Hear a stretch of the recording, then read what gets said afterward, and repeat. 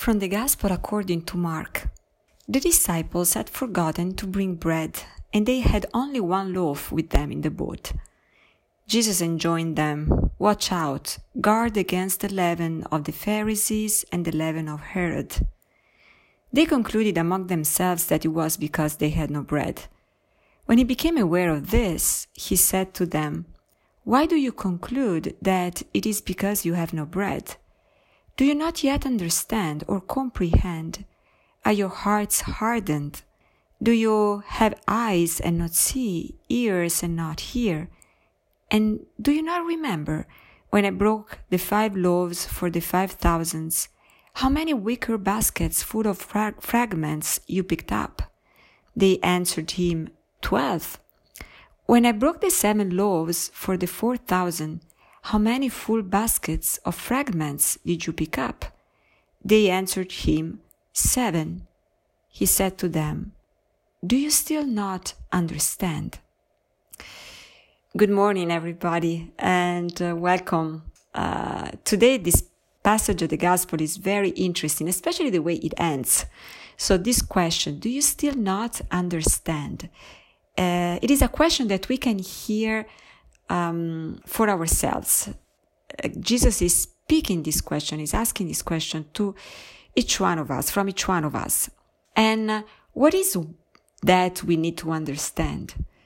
What do we need to understand?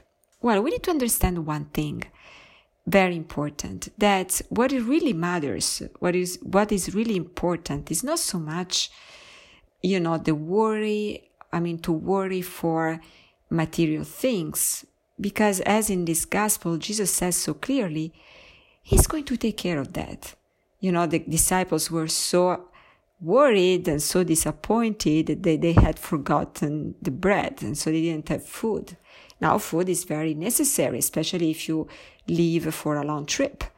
And of course, in the middle of the sea, they couldn't find a place, a shop, a store where they could buy bread.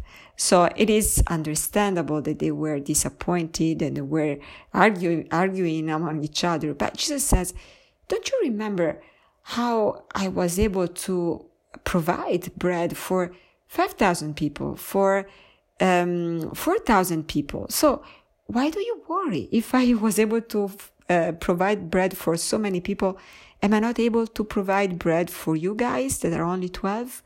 So that's not something that we really need to worry about.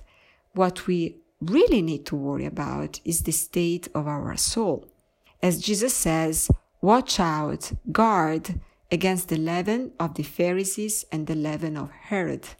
Now, it's really interesting that Jesus here speaks about the Pharisees and Herod, talking about leaven. Well, Jesus, the disciples were so upset with the lack of bread that probably they couldn't hear any other teaching that was not somehow related to bread. And so Jesus, starting from that situation and, starting talking about the leaven that has to do with bread. But it's also interesting because the leaven is the yeast is what allows the dough to rise, and then eventually, that allows that dough to become bread. But if the leaven is not good, if the yeast is not good, it's maybe sour or maybe, it went bad, then of course the whole bread doesn't come out well. And so Jesus speaks about this leaven of the Pharisees and of Herod. Well, they're two very different kind of people, but, Herod may embody corruption. So it's a leaven of corruption, of lack of morals, and moral principles.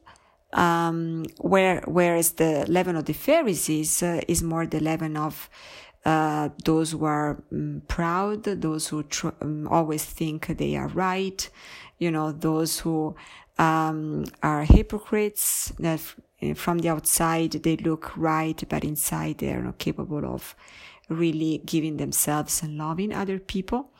And so what Jesus is saying, you need to worry about that. You need to worry about the state of your soul and the way you decide, the way you use your freedom.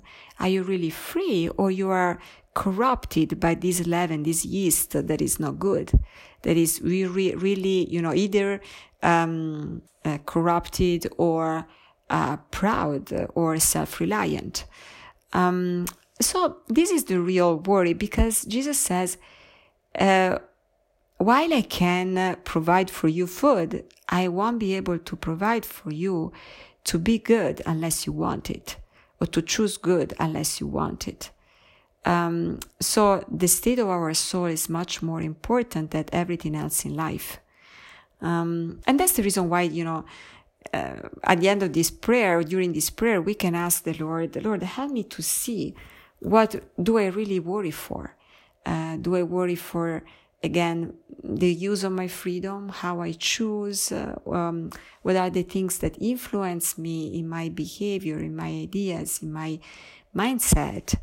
Or, am I worried for material things that are very important, but you really provide?